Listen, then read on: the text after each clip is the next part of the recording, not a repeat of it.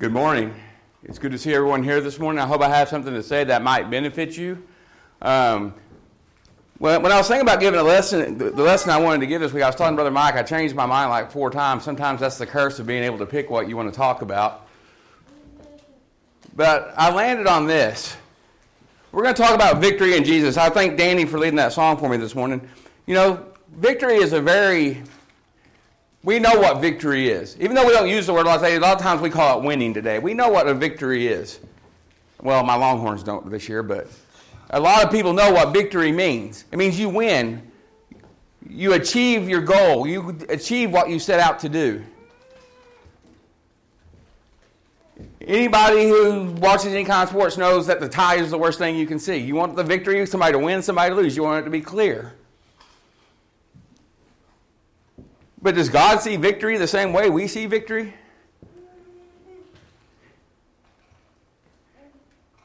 Does God look at wins the way that we seem to look at wins? Well, let's see what the Bible says about this victory that Jesus offers. Let's look at 1 John 5, 1 through 5. Whosoever believes that Jesus is the Christ is born of God, and everyone who loves him, who begot, also loves him who is begotten of him. By this we know that we love the children of God, when we love God and keep his commandments. For this is the love of God, that we keep his commandments, and his commandments are not burdensome. But whatever is born of God overcomes the world. And this is the victory that overcomes the world, our faith. Who is he that overcometh the world, but he who believes that Jesus is the Son of God? Does that sound like a big victory to you, to believe that Jesus is the Son of God? I mean, that seems like anybody can say that. Anybody can say, yeah, I believe. As a matter of fact, there was a survey done almost 40 years ago now, in the 80s, that they asked Americans, do you believe that Jesus is the Son of God? They asked people that. And 95% of the people they asked just on the street said, yeah, I believe that. That's something that's easy to say.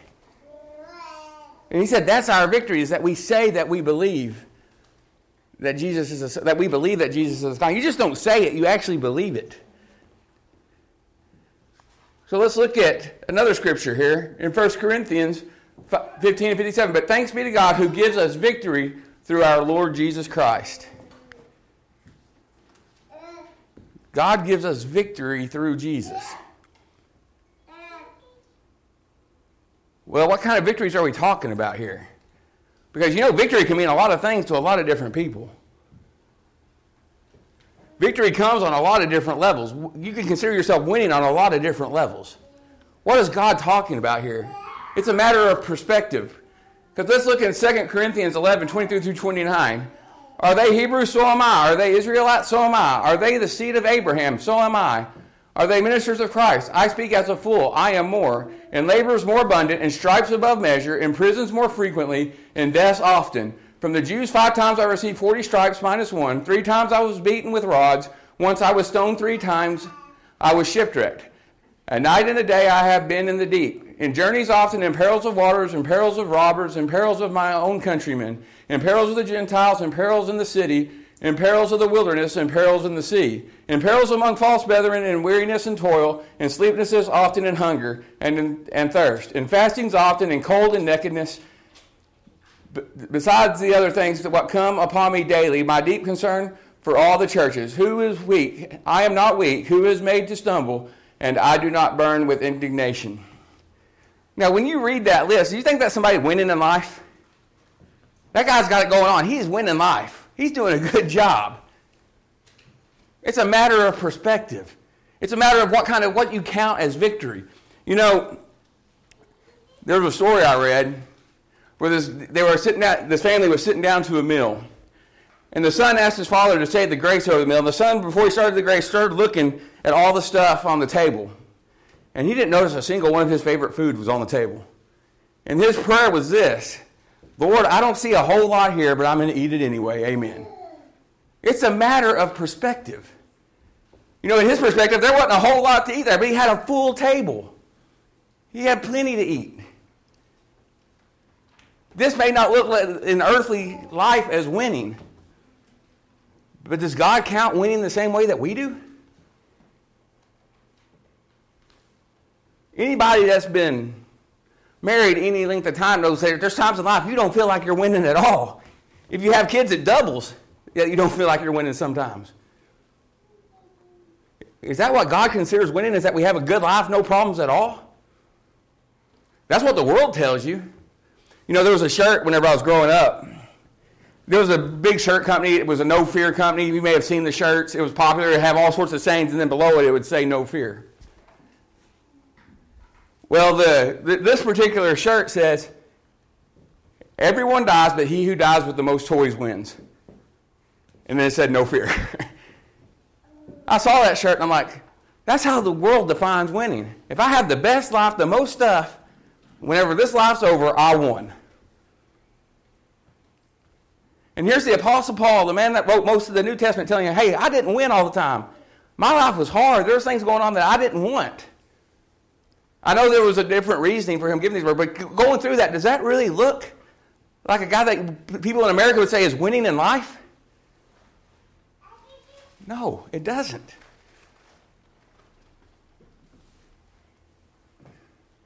Well, what kind of victory does God offer them? Well, let's look back in Genesis with Adam and Eve. You know, God created Adam and he put him in the garden and said, I want you to take care of the garden.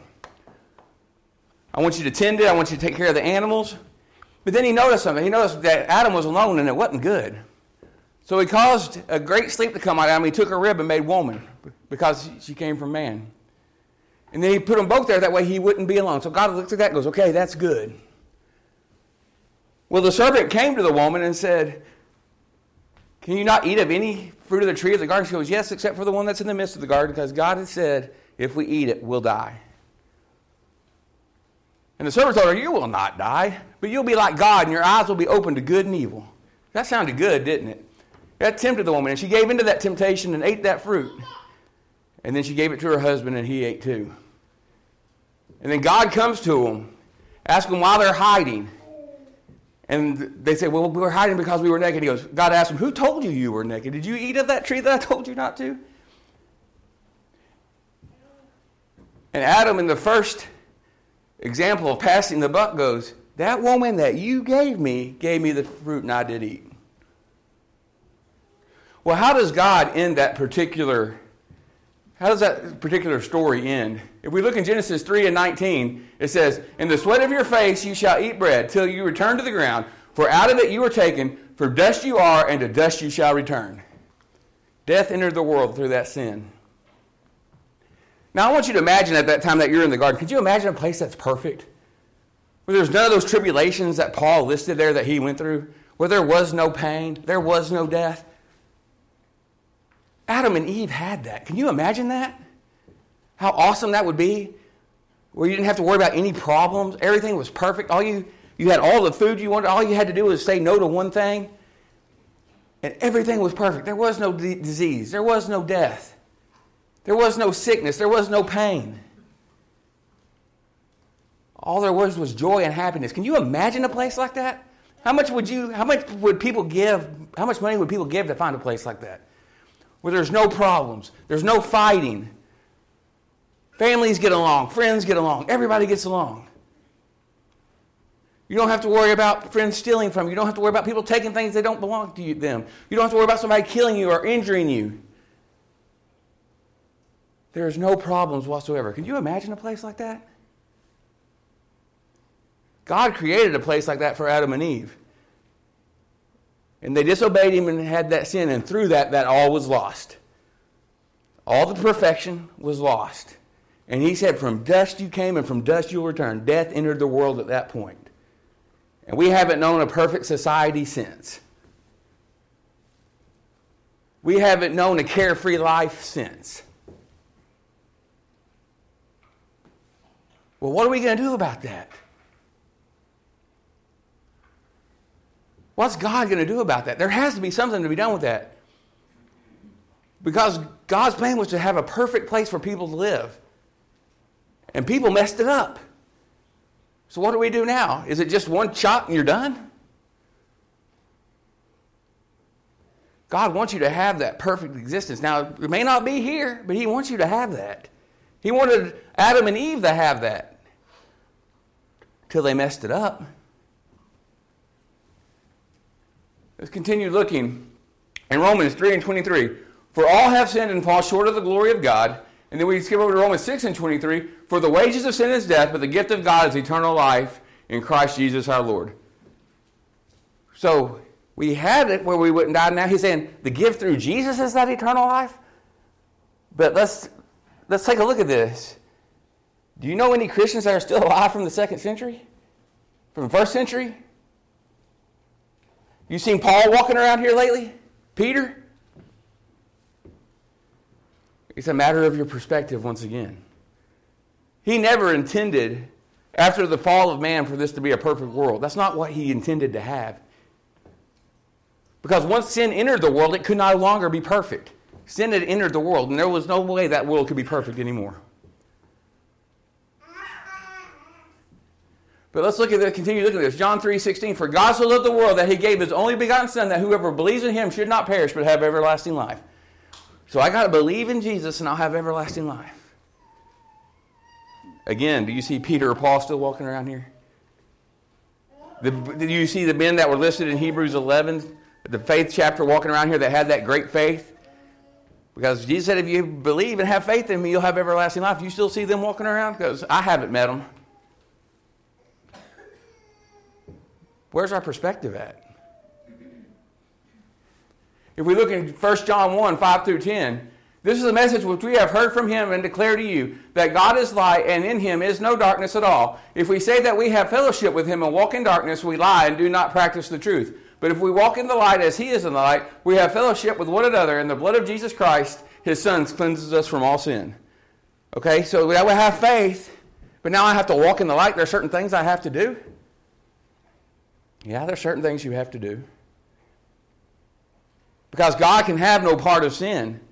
That's why he cast man out of the garden. He couldn't have any part of that. God hates sin so much he will not accept it in any form or fashion. You know, there's sayings sometimes that we'll accept. You know, we know this world's not perfect and people mess up and go, I can accept that. I forgive you. And we'll work it out from there. God hates sin so much he cannot accept it on any level. It has to be gone. It cannot exist in his mind. Sin is not acceptable at all. We hear the saying all the time, it's all a matter of what you can accept. How good is this job? Well, it's just a matter of what you can accept, because you know no job's perfect. What can you take? What can you accept from this job? Nothing's perfect. What can you accept from this vacation you're going on, because nothing ever always works out the way it's supposed to? What can you accept? Well, God put the line down and says, I cannot accept any sin at all. Now, can we do that? We just read a scripture that says that all have sinned and fall short of the glory of God. Can we do that? No, we can't. But he said the gift is through Jesus, his Son, that we can obtain that. And if we say we have no sin, we deceive ourselves and the truth is not in us. If we confess our sins, he is faithful and just to forgive us our sins and to cleanse us from all unrighteousness. If we say that we have not sinned, we make him a liar and his word is not in us. Do we accept the fact that we've sinned? Do we ask God to forgive us of those sins? Have we been buried with him in baptism to come in contact with the blood of Christ that was shed on that cross? Have we repented and turned our life around and started walking that way of light that he has asked? If you do that, you can have part in that everlasting life he's talking about and have part in that victory over death that he's talking about. But number one, we have to accept the fact we have sinned. We have all done things we shouldn't have done. Now what are we going to do about it? Are we going to do what God has told us to do and repent of those sins and be baptized, coming in contact with that blood, or are we just going to ignore it and hope the problem goes away? You know, the older I get, the more I look back on my life and notice that there was times I was just hoping the problem would go away. You know what always happened? The problem always got worse. Whenever you ignore a problem and just hope for it to go away, it seems to have that habit of just getting worse. That is not a very good thought-out way of dealing with problems, I'll tell you that right now. Just ignoring it and hope it goes away, because it never works out. So are we going to ignore this sin problem and just hope by some chance it goes away? Or are we going to do what God has asked us to do? And we look in 1 Corinthians 15-9. If in this life only we have hope in Christ, we are of all men most pitiable. I believe the Old King James uses miserable instead of pitiable. See, that's the problem here. We get focused so much on this life, we think that's all there is. I got so much going on, there's nothing else more important than this life. I got to make sure I have a good life here. I got to make sure I make enough money to send my kids to a good school, to make sure they can make enough money to send their kids to a good school, make my family better and better each time the generation goes. I got to work hard to do that, and we all focus on the life down here.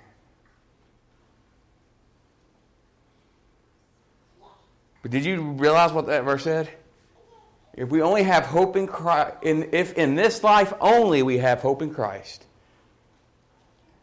this life isn't all there is. Where's your treasure at? Is it in the car you drive? Is it in the place you're employed? Oh, I got a good job. I make good money. Look how much better I am than all these people. Is that what makes your life worth living?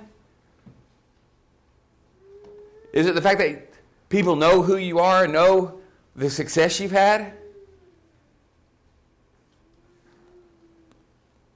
Is that where your treasure's at?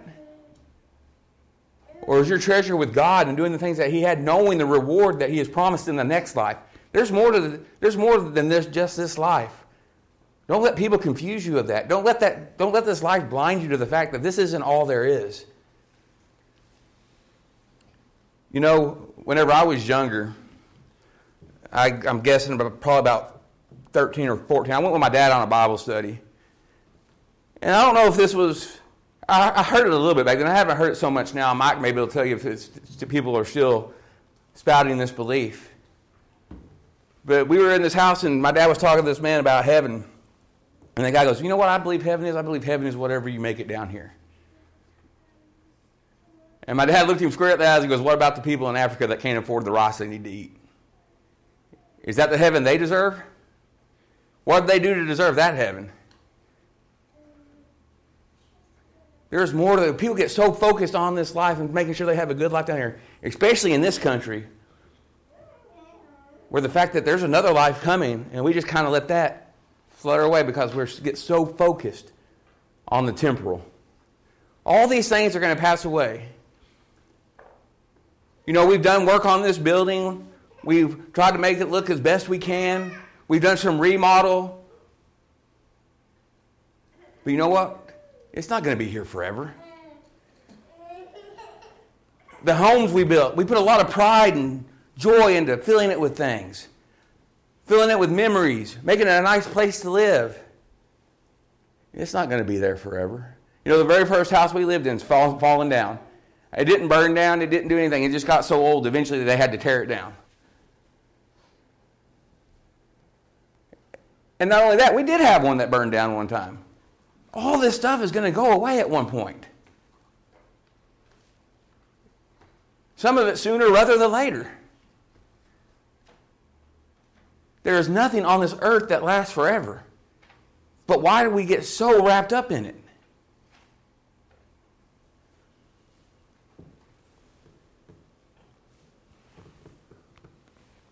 If this life is all you're worried about, you're most miserable, most pitiable. There's a lot of words, adjectives you can use to describe yourself. Because you're missing the big picture. Don't get so wrapped up in this life you miss the big picture. There was a painter one time that said, if I painted just a little bit in the middle and I could get people to focus on it, they could forget the rest of it was a white canvas. If I just painted one little house with one little tree and I can get people to focus on that, they wouldn't realize I just painted a house and a tree and the rest of it's all blank. Is that how we are with this life? We get so focused on it that we don't realize it's all temporal and all going to be gone away. The victory God offered was not in this life. It was in the next life. That next life where you can have eternal life, where that perfect place comes back, where there is no pain, where there is no suffering, where death is no more. That's the next life. Doesn't that sound good? Isn't that what looks like people are trying to strive for in this life? The perfect life? And it's right there waiting on us and we ignore it to focus on this life. Don't fall into the trap of focusing on this life so much that you forget about that perfect life where no problems exist that's waiting on you. Because you'll miss it. If we look in John 16:33, these things I have spoken to you, that in me you may have peace. In the world you will have tribulation, but be of good cheer, I have overcome the world. He says it himself. You're going to have problems in this life. Nobody goes through this life without problems. Regardless of what kind of problems it is, whether it's financial problems, marriage problems, relationship problems, whatever problems you can think of, this life has to offer, and more. Sometimes things are problems you don't even realize it until it's right there on you. But he said, be of good cheer. I have overcome the world. And we're looking for 1 Corinthians 15:55-57. O death, where is your sting? O Hades, where is your victory? The sting of death is sin, and the strength of the sin is the law. But thanks be to God who gives us the victory through our Lord Jesus Christ. You know, people will spend so much money, travel to so many different lands to try to prolong this life.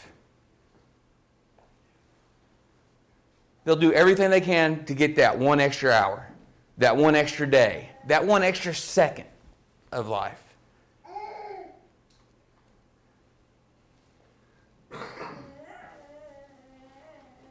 And my own opinion, I think it's because people think once you die, you lose. Is that the case? Does death take victory over you when you die? So we have to strive to get every breath we can while we're here to delay the defeat? This verse tells us that death, where's the sting of death? Where's the victory of Hades? Where's it at? Because he says, we have victory over death and over Hades through our Lord Jesus Christ. You can have victory over death. Now, doesn't that sound nice? Not to have to worry about dying? Not to have to worry about getting that one extra day, that one extra week, that one extra month, that one extra year? Because you'll be in a place where you'll never die. Because if we look in 1 Corinthians 15:26, he says the last enemy that will be destroyed is death. There's going to be a time where death is no more. There's going to be a time where you don't have to worry about dying. You don't have to worry about the pain of dying. You don't have to worry about trying to extend your life, because death will be no more. Jesus has already become victorious over death. He rose the third day after being dead. And there's going to come a time where we rise again from our slumber and death. And then our lives will be forever.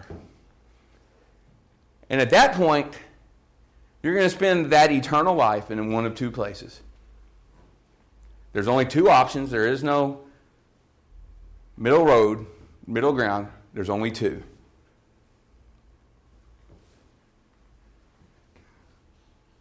In John 14:1-4, let not your heart be troubled. You believe in God, believe also in me. In my Father's house are many mansions. If it were not so, I would have told you. I go to prepare a place for you, and if I go to prepare a place for you, I will come again and receive you to myself, that where I am, there you may be also. And where I go, you know, and the way you know. That's one of the options. A mansion in heaven with Jesus forever, where there is no pain, there is no suffering, there is no death, there's no telling loved ones goodbye as they're about to die. There's none of those things. All there is joy, no trouble, and it's perfect, as God intended the garden to be. You can have that perfect home. Or you can hear the chilling words, depart, I never knew you. And then you will be sent to a devil's hell prepared for the devil and his angels, where there will be nothing but torment, pain, and anguish, and it will not end. Just like the joy and peace will not end, the torment and pain will not end. Those are the two options once you die. You can have that victory through Jesus,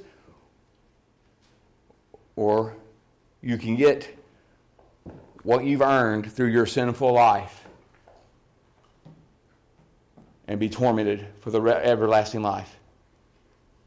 And the thing is, they're both everlasting. They both don't end. It's not like, I can endure this for a while and then it'll be over. No, it won't. If we continue looking in the Scripture, we look in 1 Corinthians 9:24-27. Do you not know that all who run in a race all run, but one receives the prize? Run in such a way that you may obtain it. And everyone who competes for the prize is temperate in all things. Now they do it to obtain a perishable crown, but we an imperishable crown. Therefore I run thus, not with uncertainty. Thus I fight not as one who beats the air, but I discipline my body and bring it into subjection, lest when I have preached to others, I myself should become disqualified. You know what happens in a race? There's an end to a race. There is no unending race. A race always has a finish line. There's always a goal. There's always a place you want to be at the end of that race. When they start a marathon, there is an end point. And that's the goal, where people get there faster than everybody else. This Christian life, there is a race and there is an end point. And that's when you die. And at that point, you'll have finished your race. You will have completed that course. And then you won't have to run anymore. You won't have to run against the tribulations. You won't have to run through the obstacles. It'll be over. And you can have rest in that perfect place where there is no pain and is no death. And at the end of your life, wouldn't you like to be able to say this in 2 Timothy 4:7-8? I have fought the good fight. I have finished the race. I have kept the faith. Finally, there is laid up for me the crown of righteousness, which the Lord, the righteous judge, will give me on that day, and not to me only, but also to all who have loved his appearing. Wouldn't that be nice to be able to say, once your race is complete, I've finished my course. I know there's a crown of righteousness laid up for me. And I want you to think about this race. You don't have to run it alone. God's with you. Jesus is with you. You can pray to God to help you through the tribulations. You have Christians who are sitting here in this room who are more than willing to help you out anytime you have those problems and facing those problems and help you get through those problems. That way at the end you can say, I have kept the faith. I have finished my course. Don't get caught up so much in what's going on in this life that we miss the big picture. There is a life where we won't have to work, we won't have to sweat, we won't have to face pain, and we won't have to face death. Let's keep that in the foreground instead of what goes on in this life. And it may improve your life down here once you focus on that instead too. If you have lost that focus, if you have lost the focus of, I know there's something better at the finish line. I've gotten too wrapped up in what's going on right now. I have lost the fact of the finish line and what I'm striving for. We'd like to ask you to come sit on the front pew, and we'll help you in any way we can as we stand and sing.